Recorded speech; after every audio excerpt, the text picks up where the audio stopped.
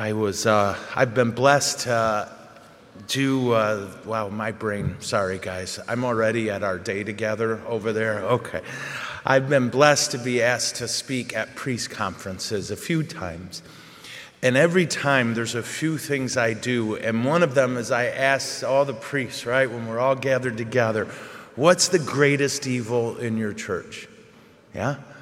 And a lot of times we start hearing answers about sexual questions or about politics. And it's one of the few times I'm actually right. You know what I mean? I'll say, what about gossip?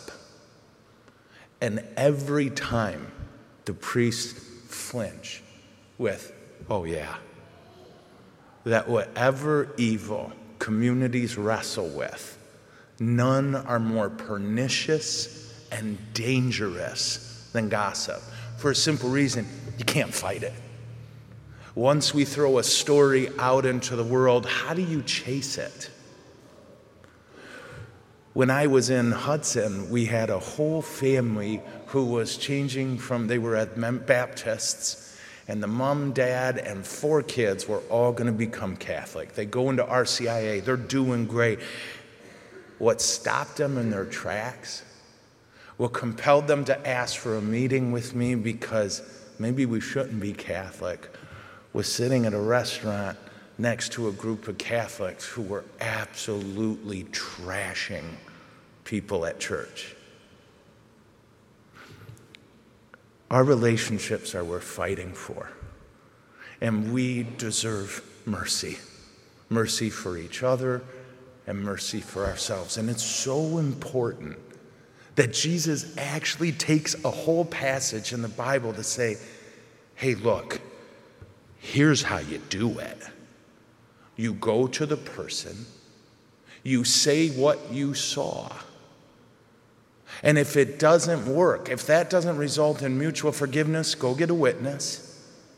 And then if that doesn't work, you and the witness go get someone official.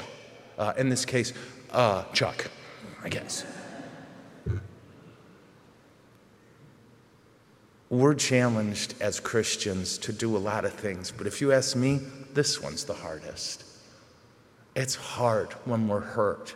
It's hard when we're discouraged. It's hard when we feel like things aren't going like they should. But we do no good by telling everyone else. We only do evil. Today, Jesus is calling us to be sure that our relationships are true. In the words, I love this, Jesus says you don't have to like anybody. He never says we got to like anybody, but we do have to love each other.